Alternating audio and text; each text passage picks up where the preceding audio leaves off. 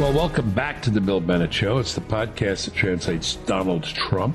We take a look at the current administration and we address the existential threats to America. Trump's not one of them. Neither is COVID-19. It's serious and that people die from it. We got to take it seriously, but it is not a national catastrophe or a deadly pandemic of any dimension. Joining me today, Brian Kennedy, president of the American Strategy Group. I'm a fellow of the American Strategy Group here in Washington. Brian is also the chairman of the Committee on the Present Danger, China. A few things I'd like to discuss. Let me get them off my chest. I just saw a feature on the news blasting across children at risk from COVID-19. Do you know how many children have died from COVID-19 in America, Claude? 4. Sadness, incredible sadness for every one of them and their families, but 4. How many kids do you think die going to school or coming home from school every month in America? 10, 20, 30? I mean, again, one regrets these things, but let's not make it the end of the world. I want to talk some more length, maybe next time we do a podcast about education, just education and this COVID-19. I think there's some real question about the effectiveness of lockdown rates. Let me put it simply. If you look at the states that had early lockdown and the states that had later lockdown, not much difference. If you do it per capita, not much difference. I'm not a skeptic about social distancing or those things.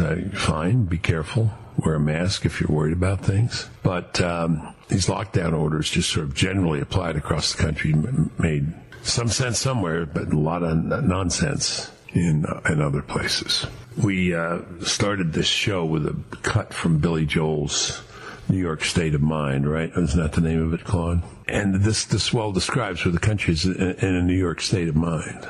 Now, let's do a thought experiment. Claude, you be the first to answer. If, let's say in March 10th you had, 5,000 deaths in New York. I don't think it was that high, but let's say at 5,000 deaths in New York from the virus. Okay, March 5th, March 15th. Whatever the numbers were, the whole country goes into lockdown, okay? Let's take the same date, March 5th, March 10th, March 15th. 5,000 deaths in contiguous states, barely contiguous, but contiguous. North Carolina and Georgia, 5,000 deaths. Would New York have shut down over 5,000 deaths in Georgia and North Carolina? No. This is the New York state of mind. And again, full sympathies for New Yorkers. I'm a New Yorker. Not only am I a New Yorker, I'm above 70 and with underlying conditions. So I'm not one to make light of this. But the point is, we applied the New York circumstance and state of mind to the entire country.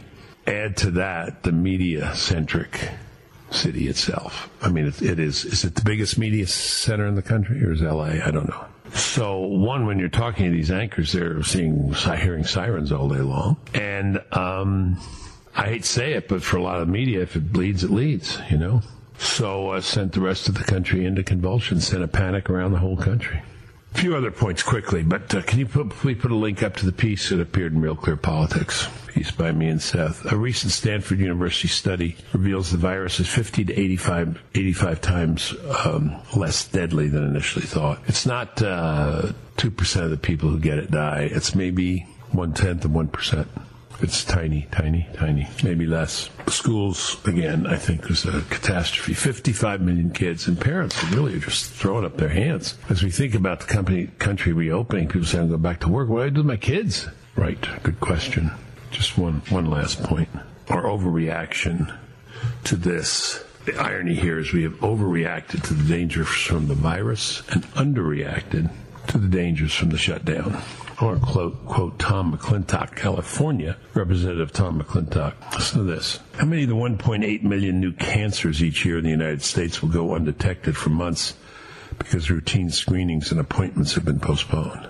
How many heart, kidney, liver, and pulmonary illnesses will fester while people's lives are on hold? I mean, I got a couple of docs. I've had to put everything off for a couple months. How many suicides?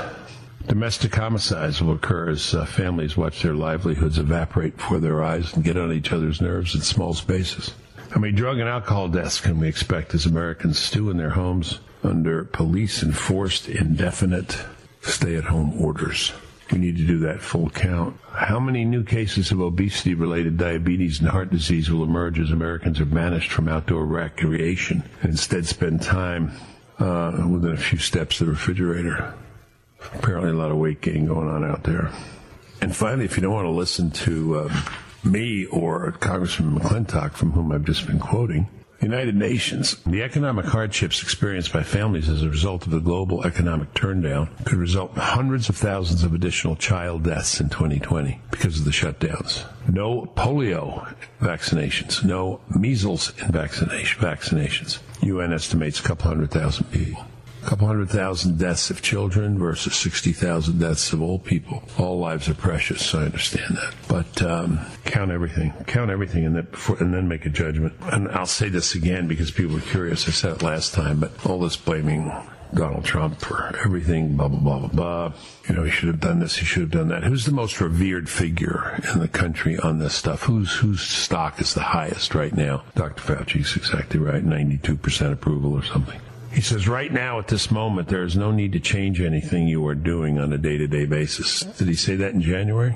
Did he say it in early February? No. He said it in mid-February? He said at the end of February, 29th, day before March 1st. They're faulting Donald Trump for not doing stuff in January and February, though he did the ban on Chinese immigration or Chinese travel to the U.S. But Fauci, the most trusted man on this, was saying at the very end of February, which is late, no need to change anything you're doing on a day-to-day basis. I find that pretty interesting. So we conclude the piece saying this. We're now being warned that a second wave of the virus will hit us in the autumn. Maybe. We'll be readier for it, by the way, and the flu will hit us, by the way, and take more lives. But I'll tell you one thing that maybe won't happen, but certainly will happen. There'll be a second wave of this crisis resulting from massive unemployment. All the mental and social illnesses and deaths that will come from that and the other policies the lockdowns and shutdowns are bringing. In short, there will be more pain and hardship and perhaps more death from the convulsing of our country as a result of the responses to the coronavirus than from the coronavirus itself. Governors of our 50 states have real jobs. So do almost all other Americans. They should be giving them back while those jobs still exist. Governor Cuomo was asked by a member of the press, I think it was just yesterday, about these people who want their jobs back, you know, Governor. You say they're not essential. He said, oh, you're sitting at home. If your job's not essential, go sign up to be a healthcare worker. Come on. I've worked my entire life as a welder. I've worked my entire life as a chef in a restaurant. What are you talking about? I don't know. There's some interest in gloominess here. There's some people, obviously there are people wishing this to be the demise of Trump. They're willing to scare the hell out of the whole country in order to take Trump down. But there's also kind of gloominess about all this. And don't forget those 200,000 children who aren't being immunized. That's it. Let's go talk to Brian Kennedy. I've been sitting here talking to you all about home, the country, and let's talk about home in China and what do we do now. And we'll have a few emails for you before too long. Thank you. You're listening to The Bill Bennett Show. Stay current on the threat posed by China with our friends at Committee on the Present Danger China. Go to presentdangerchina.org. presentdangerchina.org. You're listening to The Bill Bennett Show. All right, let's jump in with Brian Kennedy, president of the American Strategy Group, chairman of the Committee on the Present Danger China. Brian, thanks for your time today. Absolutely. Thank you, Bill. Let's divide our conversation into what's going on here at home in America and then what we ought to be thinking about overseas, particularly about China. Let's start with home here. I've been spending most of my time on that with our colleague, mutual friend, Seth Leibson. So let's start there, and then we'll go overseas afterwards. Yes, I think starting here in the United States is always the right place to begin. I thought you and Seth Leibson had a great piece in Real Clear Politics talking about the 8 reasons to support reopening the country. And I think most Americans are looking at the numbers. They are seeing that this is not the end of the world. The steps that we've taken are going to turn the numbers of people who unfortunately have died into something like the seasonal flu. Now, this is not the seasonal flu. It's much more infectious and for some people much more deadly. But overall, it kills about the same number of people as the seasonal flu, and it kills the same kind of people who normally succumb to the seasonal flu. That is, elderly people who also have a lot of underlying health conditions. And so we have how many weeks now? 6 weeks of evidence. Let's go on that evidence. Everyone keeps talking about the data. Got to go with the data, and the data shows X, Y, and Z. Well, the data now shows as I think you and Seth very elegantly demonstrate, that we can now reopen the country. And I was particularly jarred yesterday by the fact that Secretary Mnuchin, in some public venue, said we're going to start opening parts of the economy, and that we should have most of the economy open by August, and hopefully all of it opened after that. Well, my God, why are we going to close down May, June, July, and August, 4 more months, to keep this shut when I think you and Seth and people's common sense are demonstrating that we can open the economy, if not tomorrow, at least at the end of the month. So I'm both encouraged by all the numbers that I see, but I'll be honest, a little discouraged about, I think, the lack of push to get the country going again quickly enough. And I also think the administration is speaking in kind of contradictory ways at times. Secretary Mnuchin said just what I did about, opening in August. But then Secretary Barr, Attorney General Barr, thought rather sensibly that he is willing to look at complaints around the country from citizens and businesses whose states are cracking down too hard on them. So we have a not perfect situation right now where, evidence is telling us one thing, but the actions of the government is suggesting another. Well, it's particularly disturbing that Secretary Mnuchin says it, because he is, of course, Secretary of Treasury, powerful, important figure, central figure and player in this response, governmental response, and maybe more important, often stands next to and meets with the president. So that's disturbing. The other thing is, I have been told by economists, I can give you the blood toll, not the treasure toll as well, but I can tell you the body count. I can, as we end our piece by saying, I don't know about another round of COVID-19 this fall, but I do know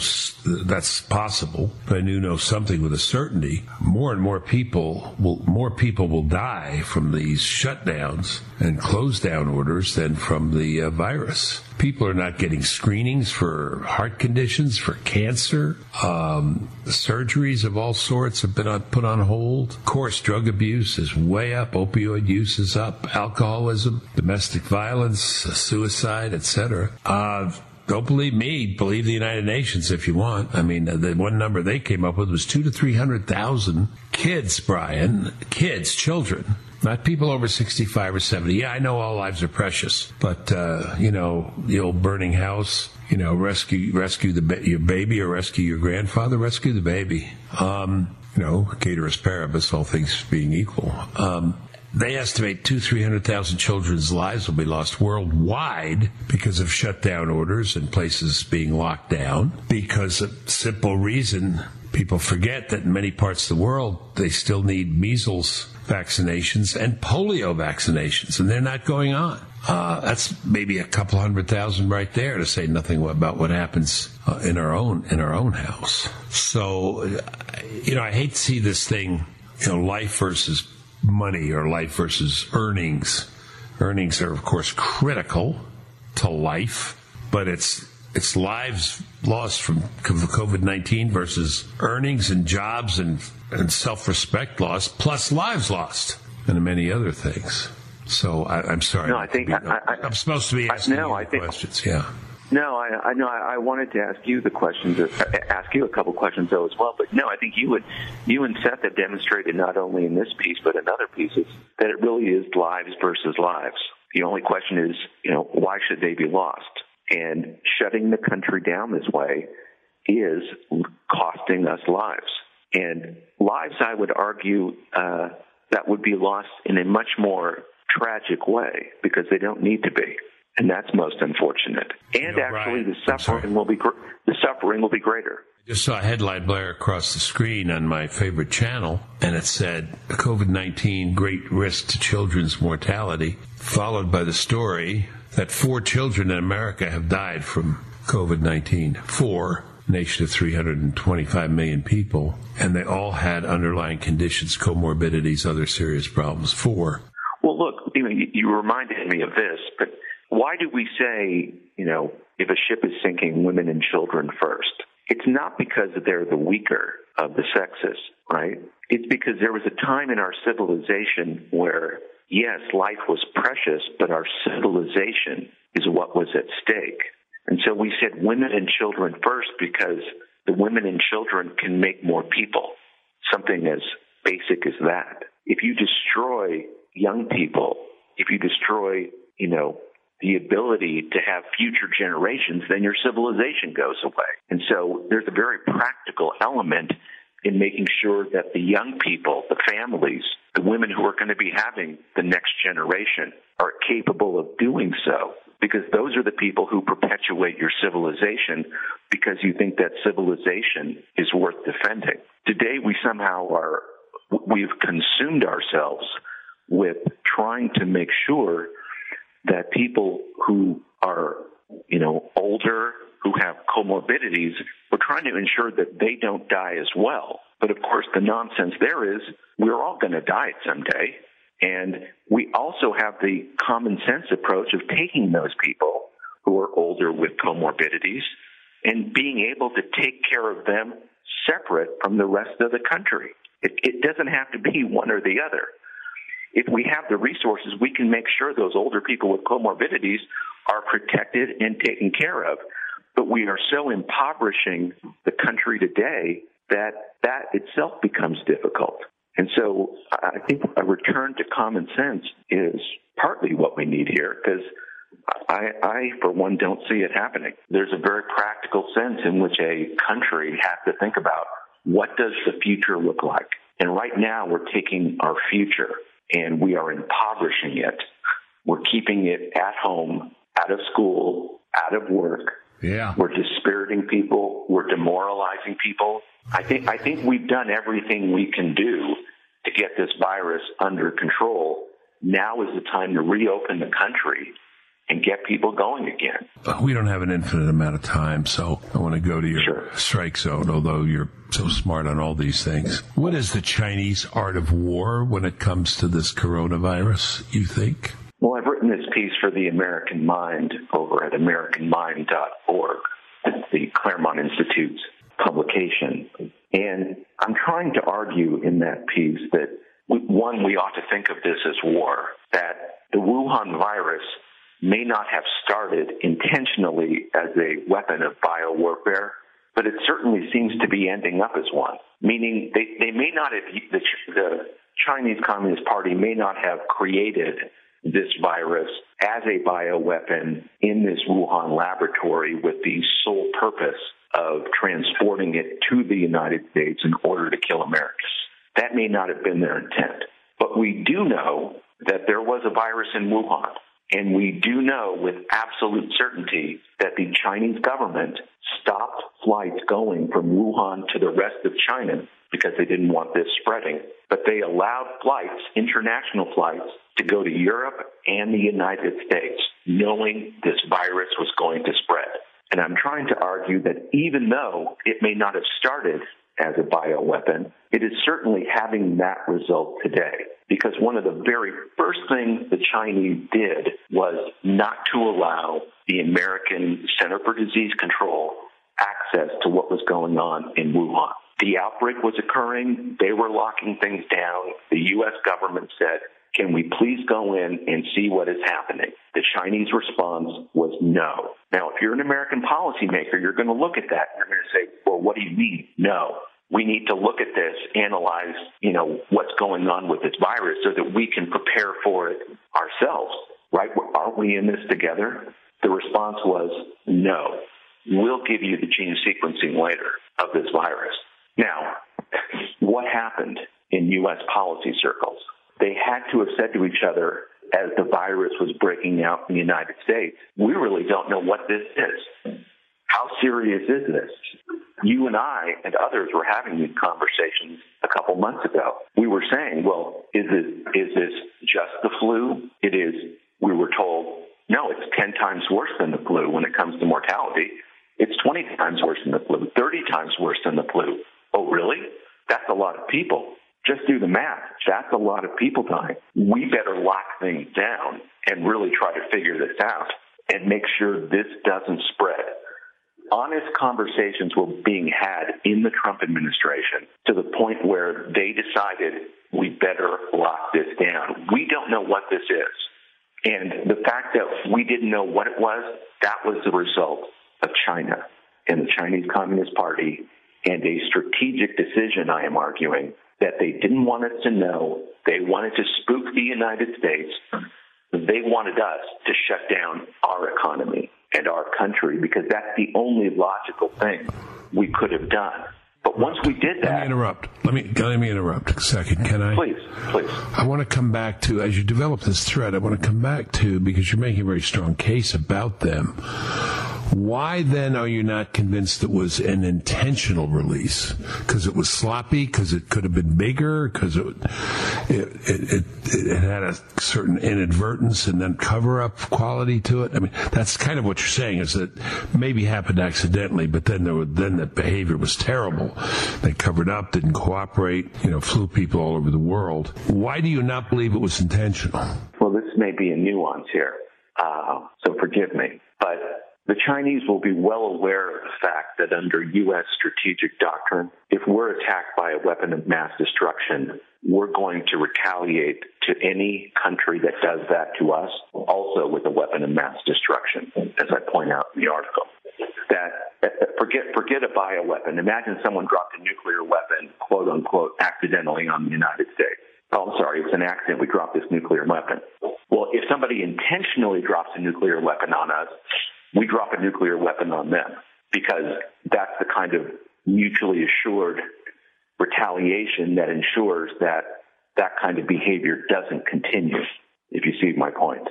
That if it absolutely appeared as if the Chinese did this intentionally, then we are at full-scale war with the People's Republic of China, and that our stated strategic response would have to be a nuclear attack, because we're not going to engage. We have signed treaties saying we're not going to engage in biological warfare, but we would use our nuclear weapons to retaliate, because that's our doctrine, and that's a way of signaling to any country on earth that you are not going to do this to us. Okay, I see why you said nuanced. And when you started to answer, I didn't see at the beginning of your answer, because you started to answer, you said, well, if they intentionally dropped a deadly weapon on us, and caused the deaths of 50,000 people, we'd respond the same way. Is the nuance the fact that they might have wanted to do just that, but they said, let's not make it look like it was intentional? That is, it may still have been, of course, it may still have been intentional, but let's make it look like it was inadvertent. That's possible, isn't it? That's more possible. Yeah, more possible. Look, in all war is deception, right? Okay. Whether that's ascribed to Sun Tzu or Clausewitz or any one of a number of strategic thinkers, war is deception. Okay. Would you, if you wanted to do this, would you intentionally, openly do this? No. You would do this in such a way that you had the famous plausible deniability. But look what we've done to our economy. The fourth year of the Trump presidency, we have 330 million people in their homes. We have almost 30 million people out of work. We have nationalized effectively big parts of the economy. We look more like a socialist country today than many socialist countries around the world. Yep. This is a piece of insanity that has occurred here, and it either occurred just as an accident or it occurred by somebody's strategic design. And that means we have to take very seriously how we're going to save our country, because, frankly, people sitting at home, you don't save your country by sitting at home, let's just say. Can I ask you this? Okay, I see that. I mean, this is sort of like... well, we'll send the virus in, and won't kill everybody, but they'll react in such a way, the Americans, that they'll wreak more disaster on themselves because of the virus than from the virus, which is, the case I've been making. Our reaction to it has been much more dangerous than it itself. It's kind of like, was it Lenin? We'll give them the rope and they'll hang themselves, right? Would they be that far-sighted? I mean, could they say, let's let this thing go over there, and the Americans will so overreact, they'll knock themselves down, 5 notches. Is that within their ken? One, let's just say we overreact. If we overreact, then they win. right? They're ahead of the game. If we don't overreact, then no big deal. It was a test and we passed it. Right now, we're engaging in a test and it looks like we're failing it. So it's kind of a no-lose situation if you're them, isn't it? One, it looks like an accident, number one. Two, if we overreact and our economy slows down, if the American people become dispirited, sitting at home for months on end, if they're somehow able to detach the affection the American people have for Donald Trump because of this, is that a win for Communist China? Sure. Now, can they think of this? Could this have been in their strategic thinking? Are they smart enough to have thought this? Well, the answer obviously is, again, I'm theorizing about this, but to suggest that the Chinese are not among the greatest strategic thinkers in the history of the world, I mean, these are people who have mastered a way to govern 1.4 billion people. They're an ancient people, have been around for thousands of years, and have done this kind of strategic thinking. Let me interrupt again. Yeah. I just want to follow, and I want to help the audience follow. Sure, they're capable of it. Sure, they're smart. But let's say for the sake of the argument that, I'm right, Seth's right, you're right, that we have done more damage to ourselves by a long shot in our reaction to this than to the virus itself, than the damage the virus itself has done. Why would they think we would have done that? We haven't done this before. We've cited SARS and Ebola and all these other things and Asian flu and blah, blah, blah. Why would it be reasonable for them to think, those Americans will send a bunch of flu, we'll send a bunch of COVID over, and they will react in such a crazy way that they'll undo themselves? What precedent would they have for thinking that we might do that? No, that's a great point. I guess what I'm saying is it's a test, right? If it works, great, and if it doesn't work, that's fine too. If they send it over and we react, well, fine. But if we overreact, then they've succeeded in what they were trying to do. And if we don't do it, it costs them nothing, doesn't it? I mean, there's a sense in which this just may be an accident, but once the accident may have occurred, they decided to let people go from Wuhan, China to the United States, and they decided to do something in a way provocative, but also as a way of confusing us by not letting us in there to figure out what was going on in Wuhan. We didn't know what we were dealing with. Is this going to be, 10, 20, 30 times more deadly than the flu? Or is this just the flu? Flu-like kind of a problem for them. And so if you don't know what you're dealing with, you tend to overreact, don't you? Well, we didn't know what we were dealing with, and we overreacted. And then once we overreacted, unfortunately, I think the American media and our great political divide in the country seized on it. And then we go from something that could be managed to a pandemic to panic to a national crisis. Now, could the Chinese have anticipated that? No, I don't think they could have anticipated that in the least. But once they got the ball rolling, it was going to go wherever it could go. And again, what did it cost the Chinese in all of this? They're going around the world describing how much better they are in dealing with this virus than the United States. They're going around the world selling, personal protective equipment to all these countries. Having bought it up in December and January, they're now reselling that around the world, making money, trying to help people out because of the crisis. And so, again, even if they didn't start it this way, they certainly exploited it for maximum strategic advantage. And again, I do think the Chinese, look, they're not perfect. They make all sorts of mistakes. And I think when all is said and done, this is going to be a mistake on their part. But they are very nimble, and they know how to, they lie easily, and they're very good at manipulating things to their own political advantage. They spend a lot of money on communications here in the United States and around the world. They know how to manipulate the media just enough here and there. So I wouldn't discount them in the least. In fact, I think, as I argued, they're the most serious foe we've ever faced in the country. Yeah, they're whatever the original source, whatever the origin of this, their behavior since certainly makes them look more and more suspicious, right? I mean, they just behave so badly on not letting us in, not letting us look at it, sending the people over, as you've said, in massive numbers, all sorts of things. Brian, what do we do? What's the right response?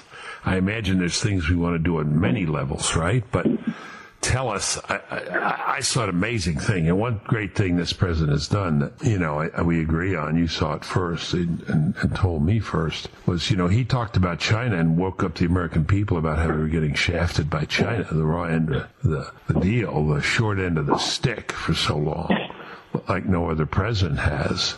As a result, and because of this virus, clearly, something like 65% of the American people think China's responsible and should pay a big price. I think they should. I think you think they should. What price should they pay, or price says? Well, look, they should be held to account for this. But your original point, though, is, what to do.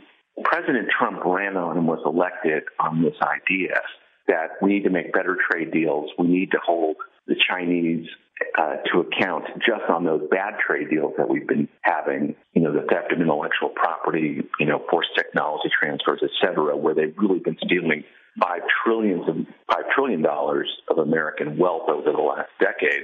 President Trump goes back even farther than that.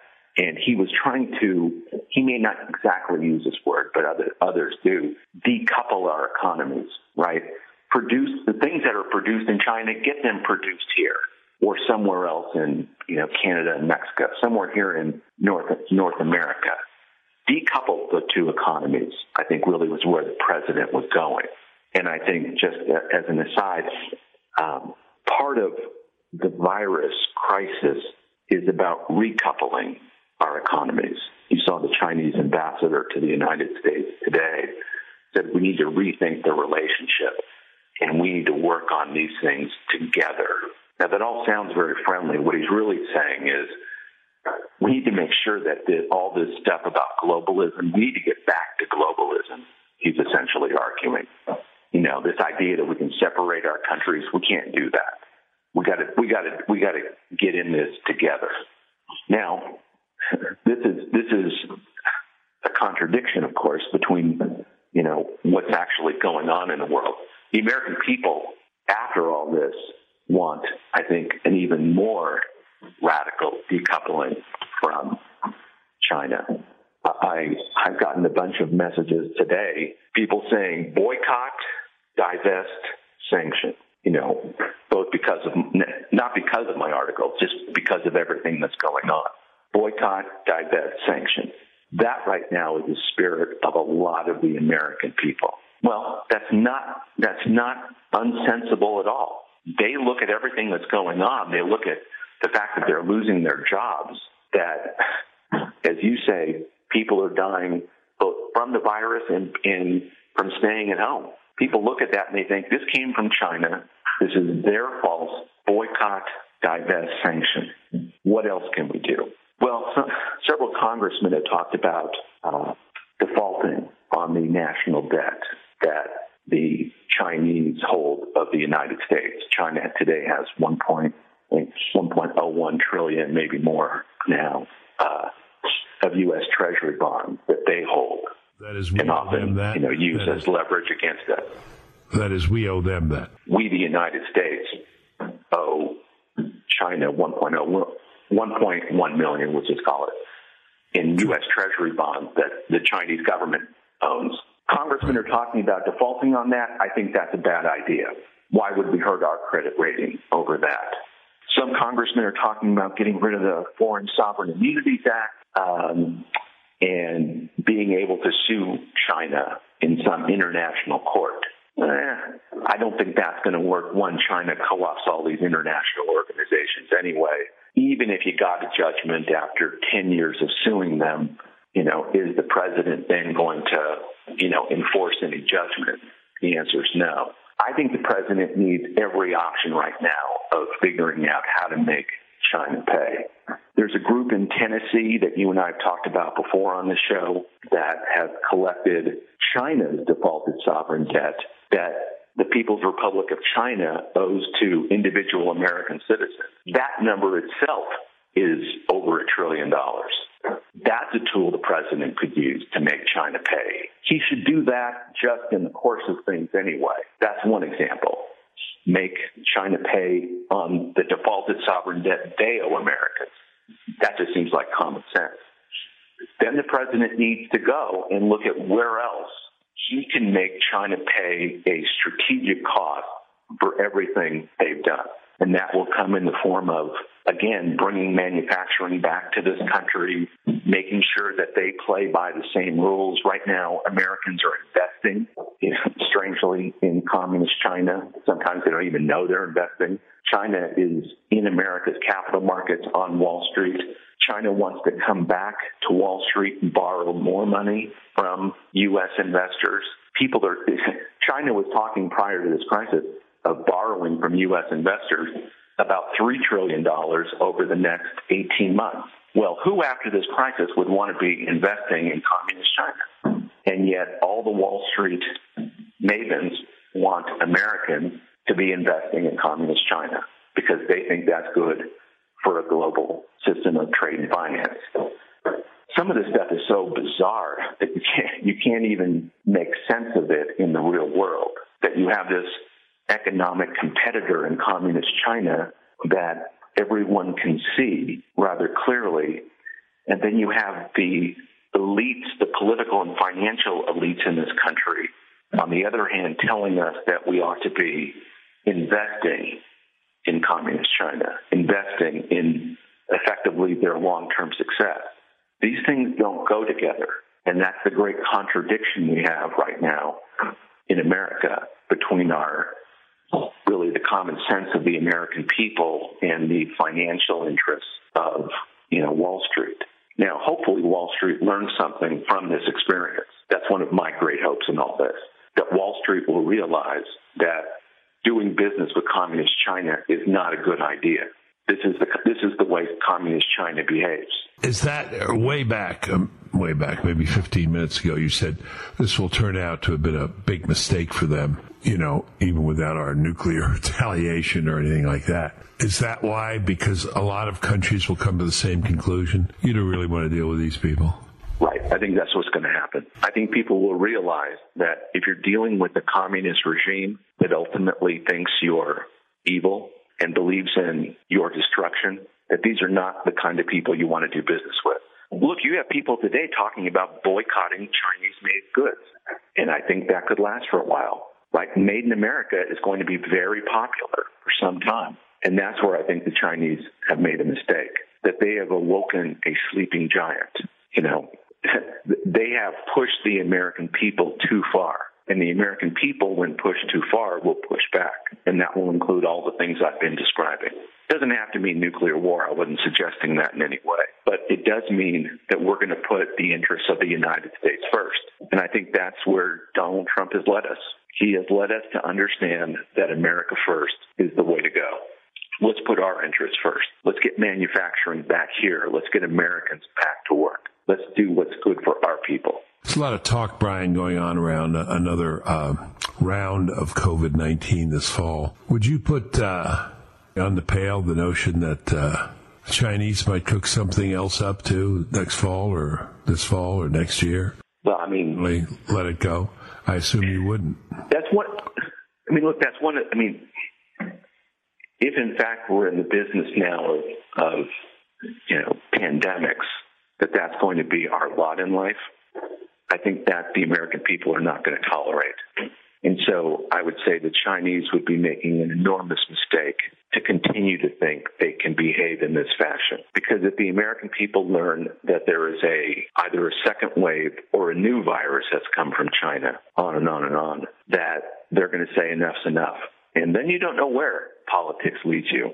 By politics meaning the 40, interests of the American people. You'll get 40 or 50% for nuclear war then, I promise you. The second wave will confirm the first wave, the worst suspicions of the first wave, and it'll be a second wave, and people will say, okay, we got to put a stop to this right now. Right.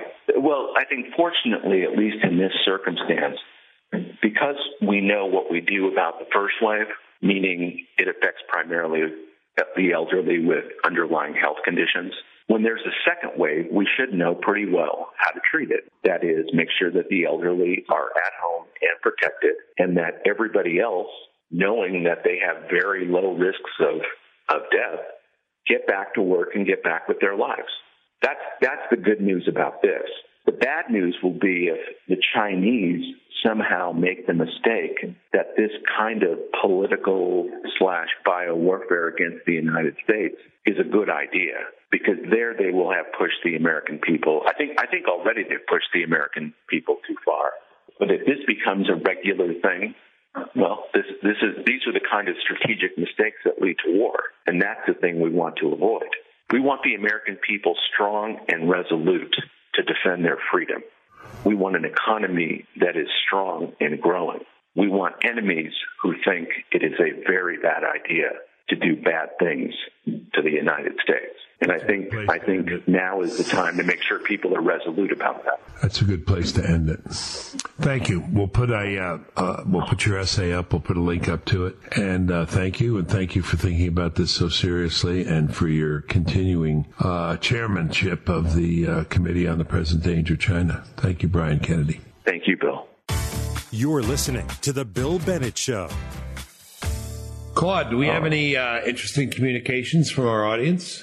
Yes, very interesting communication from the audience. By the way, anyone who wants to communicate with the show, interesting or not, feel free to email us at billbennettpodcast@gmail.com. We've got some emails and we've got some Facebook posts. So let's see. The first email from Cullen Coates of Crystal Bay Solutions, LLC, by the way. Where is that? Do we know?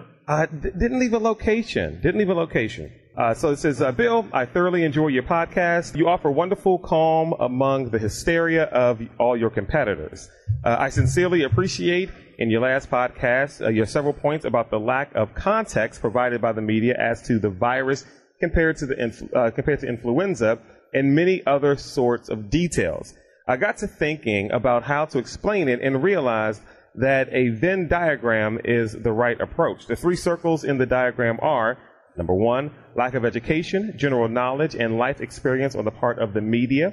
The second circle there would be the desperate need for the media to come up with extravagant stories in order to sell and stay in business, to make profit from AOC's terms.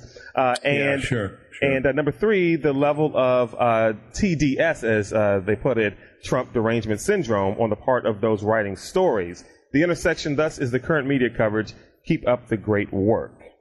I would say the Trump derangement syndrome, enhanced by the general liberal orientation, liberal worldview of the media, Claude. I would say that's right, and their education background, his first point. And then, yes, they want to sell newspapers. They want to sell advertisers. So, shock effect and bad news sells better than good, or sells more anyway. Mm-hmm. But the other thing that, I've come to realize appreciate more lately in this COVID-19 thing is the fact that the largest media market in the country is New York. And it's not only the largest media market. I don't even know if that's true. If it's the largest media market, that means people listen. But it's the largest media center. Is that fair, Claude? Sure, absolutely. In terms of shows and, locations and so on. NBC, all the evening news, I guess, come from New York, or, sometimes Washington is added. But right. So when you have the virus, concentrated in New York like no place else even close, and all the media's there, and they're hearing, as I said earlier, sound of the trucks everywhere, and, maybe know somebody or, see what's going on in the streets and lots of ambulances. It's going to be exaggerated there, or at least it's going to be take on larger shape than it does in the rest of the country. What you see depends on what you see depends on where you stand, mm-hmm. and they're standing there in the middle of if you're in Queens, you're in the middle of at least for a couple of weeks, might as well have been the plague. If you're in Wyoming, what's going on? Right. Did something happen I missed? The answer is yes. Okay, good, Cullen. Thank you. Write us again. Where are you from, Cullen? Let us know. Yeah, let us know. By the way, crystalbaysolutions.com. Says my own personal... Crystal Bay, it sounds like a place I'd like to go to. Exactly. It sounds like there'd be another 2 words, Claude, that might appeal to you after Crystal Bay. Oh, golf course, or golf Crystal club. Bay Golf Course. And if there is yeah. one, let me know. Cullen closes out by saying my own personal measure of prominent people is whether I would like to have dinner with them. You and George Bush easily make the cut. Well, we could do it all together, and we could have Texas barbecue. That would be fun, right? Did he mean the other George Bush? Okay. This one is from John Miller, retired Lieutenant Colonel, Marine Corps. Thank you for your service, sir. Yes, sir. He says, Bill, longtime admirer from the 80s and recent convert to your podcast. As we all weather the confinement, you are needed now more than ever. And thank you, John, for recently finding the podcast. The numbers are growing, by the way. People are tuning in. Was encouraged to hear you say that the president has at least acknowledged receipt of your wisdom. Having listened to your discussion with Conrad Black, I would love to hear you explore the subject of this note. Just to clarify a bit, I think most would agree that all indicators are that we have seen the worst of what I will call the tsunami of fear, the weeks and months of panic in the face of the unknown. With the likelihood of more studies, such as the Stanford study emerging, what are the chances that the next great COVID-19 wave is not a second spike of infections during the reopening of America, but instead a tsunami of anger at the price we paid for what may turn out statistically to be, in fact, just what the optimistic president described a couple of months ago. Yeah, good. We got a link to my piece, right? The piece Seth and I wrote. We got it on the website. Absolutely. On the Facebook page. On the Facebook and Twitter, page. yes. And Twitter, whatever they are. Okay. Read the last one because we say, I don't know whether there'll be a stage 2 of COVID. What's the gentleman's name? Lieutenant Colonel? John Miller. John. Lieutenant Colonel Miller, Semper Fi, by the way. I got a son who's a Marine. I don't know, but I do know for sure the body count from the lockdown will be higher than the body count from the virus itself. Count everything. But yes, sir. We have reached the peak. But boy, you want to hear some bad reporting? I just turned on a news station, national news, and it showed a chart of the number of cases in, 6 weeks ago, the number of deaths, 50. And now the number of deaths is 46,000. And it just, day by day, it goes up and up and up and up and up. Mm-hmm. And they said, it gets worse every day. It doesn't get worse every day. The number gets bigger every day because it's cumulative. Mm-hmm. Right? Yeah, 44,000 yesterday. Mm-hmm. And then there are 2 deaths today. Or 2,000 deaths today, be 46,000. Mm-hmm. Tomorrow, there's 1 death, be 46,001. But you can still say it was worse today than it was yesterday because the total number's higher. Yeah. Even if it dropped from 2,000, a rate of 2,000 to a rate of 1. This is the dishonest stuff. If you look at the curve, it's peaked and it's going down. Yes. Thank you, Lieutenant Colonel. All right, let's see. Who else do we have here from the email machine? We've got our buddy Doug Giuliano, who emails in often. The subject is schools. He says, Bill, after listening and analyzing the data, I've come to the following conclusion. When you look back on this pandemic, the biggest mistake we made was closing the schools and not having the very healthy young exposed to the virus during the lockdown so we could have built up herd immunity. We will never eliminate the virus, and it will break out again until a vaccine is developed. Once the schools are open in the fall, we will see numerous asymptomatic cases maxed as the common cold and the flu. These children will then infect the older population and those with comorbidity. Yeah, no, I'm writing my next piece will be on the schools. Should have hit me first as a former Secretary of Education, but 55 million kids, you're out of there. Go home. I mean, you talk about dislocation, you talk about inconvenience, you talk about disruption, and then worse. And now if people go back to work, their kids are still at home, what do they do? Mm-hmm. Right. Plus, time lost learning. Let me give you an educator's point. Education for young kids requires a couple things: attention, consistency, and regularity. Okay, it means they got to pay attention. You got to have consistent lessons, saying the same thing. And regularity, you got to have it over time on a regular basis. Right. You teach math, you cut that out for a couple months, you can lose everything you learned that year. Absolutely. I'll have more to say about that. Thank you. Okay, so let's go to Facebook, because people, if they like you on Facebook or follow you on Twitter, they can also interact there. Got tons of reaction on Facebook, but we'll just read a few. We asked people their thoughts on what's happening with COVID-19, but also how are you coping with it? What are you doing at home? Jane E. Brown checked in, and she said, having a difficult time, but we must encourage small businesses in America to open now.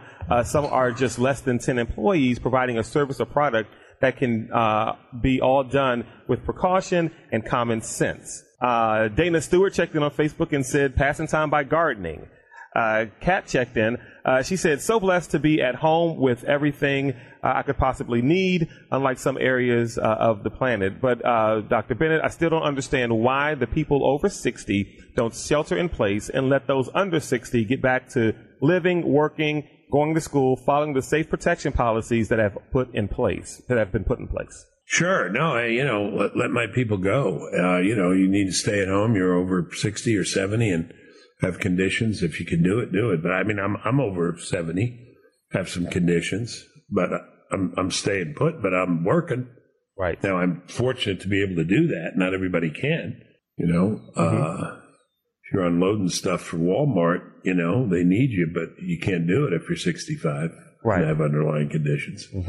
But I'm lucky enough to be able to do it. But yeah, remember another thing, with this, I'm always talking about suicides and the opiates and all that.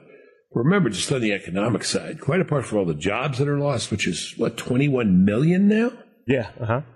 Think of what's happened to the nest eggs that those folks in their 60s have been building over the last 20 years. Right. Yeah. Look at the hit they've taken. Now, hopefully, a lot of that will come back, but we don't know for sure. And this final one from Steve Brown, checking on Facebook. A little selfish of me to pull this one out, but it caught my attention. Steve says, Bill, here in the Villages, that's in Florida. It's a retirement community in Florida. We are still playing appropriate golf. Separate carts. Appropriate golf. Yes. Separate carts. Holes have PVC pipe in them to prevent the ball from going in the cup, and so you don't need to pull the pin. It says, I'm 76 and need to get out while still using social distancing. And then there is often avoided landscape maintenance. Save me a lot of doing it myself. Appropriate golf. Claude, is there a dictionary definition of that? You know what? To me, golf is always appropriate. In Maryland, it's never never a bad time. Right. Well, in Maryland, we can't play. In D.C., the 3 courses there you can't get on. But in Virginia, you can play golf in some courses. Raspberry Trails and Bristol Manor, you can get out and play. And they're doing all the taking the right precautions in the clubhouses. From what I understand, I got a couple buddies who were able to get out and play. So I don't know why the golf courses are closed. Yes, it's a luxury, but there are jobs there. Like you talked about, Bill. I mean, a lot of the stuff as far as not working, but also not being able to do these things have to do with lifestyle and mental health and things like that. I mean, and there's no other game that's socially distant like golf. I mean, you don't have to be that close to anyone on the course. You walk in and it's just fun. Boy, I know the audience is thinking and listening to Claude thinking the same thing I am. And sometimes you got to prime Claude to give an answer. Just ask a golf question. Flows like Niagara. Exactly. I thought you were going to list all the open courses in the state of Virginia. Go down the list. Well, then, of course, outside Richmond, as we move to Roanoke. Yeah. Well, for a sponsorship on the podcast, perhaps I'll mention them more if they would, pay us for it. Fine. I still want to put out a request because I think it's fun. We got to have a laugh. Apart from the really serious things like not being able to go to your job, not being able to go to church, not being able to take the family out for a meal, not being able to take, a walk in the park with a bunch of kids and see them at the playground. What's an absolute value trivial thing as far as life goes that you miss? You got to confess your idiosyncrasy, like my friend who said, gosh, I play penny poker in Atlantic City and I can't go. Nickel poker. Or, I don't think it's trivial, but, college football still, oh my. Yeah. They got to do it. I think they're going to do it now, don't you? Oh, yeah, they're going to do it. Even if there's some differences as far as crowd and attendance and things like that, they're going to play these games, I'm sure. Yeah, you've heard my solution. I mean, there's the stadium separation, 6 feet. Mm-hmm. If you go with your wife, do you have to be 6 feet away? You know what? No, you shouldn't have to. I mean, it's the same thing if you're walking outside. I mean, if you're walking outside with people who live in the house with you, who you're constantly exposed to, no, you don't have to be 6 feet away. You have to have an ID. Do they all have to have IDs, show the same last name? Yeah, I don't know how you enforce it. You know, I didn't enforce this crap. I mean, sorry. But anyway, that's one way to do it. Second, I guess you could empty the stands. Third, you have people show up not in July 1st, but August 1st, start the season in October. I don't care. There's that long gap, after the championships. Then the next week, it's Army-Navy. Right. And then there's like this long gap before we get to the playoffs, the four teams. You could collapse that some, start in October rather than September 1st. Or my other solution, just to get the Ohio State listeners going, we could just have the SEC play. Right. That's all we really care about anyway. That's all. Eventually, that's what the playoff is going to come down to. SEC teams and Clemson. So SEC, it's just SEC and Clemson. Just let's formalize. Let's put Clemson, the SEC, where they belong. Right. Take out Vanderbilt. Vandy, and maybe Kentucky. I don't know. Oh, Kentucky's had a pretty good run at it recently. Take out Vandy, put in Clemson. Take out Ole Miss, maybe. They haven't. And maybe even Mississippi State. They beat Alabama 5 years ago. I guess it was 5 years ago. Anyway. Okay. So I'd love to know something that you miss. I can't get a pickle. You thought a lot about this, by the way. You thought a lot about this college football season. Those are some really good options. Well, it is. I mean, it's almost July, isn't it? No, I guess it isn't. No, it feels like it, but it's not. I'm feeling the need to call Phil Steele, Well, maybe we should. Maybe we should get him on. We'll have a fun little 5 minutes, 10 minutes with him talking about the college football season and COVID-19. He would know. He would have good ear to the ground, wouldn't he? Let's see if we can get him on 5-10 minutes. Just guessing. He just got to guess. That's all. Well, that does it for today's show. To catch up on previous episodes of the show, go to thebillbennettshow.com. You can follow me on Twitter at William J. Bennett and like me on Facebook. Just search Bill Bennett. Feel free to email the show. I'd love to hear from you. It's billbennettpodcast@gmail.com. Please share the podcast with your family and friends. We'll catch up next week.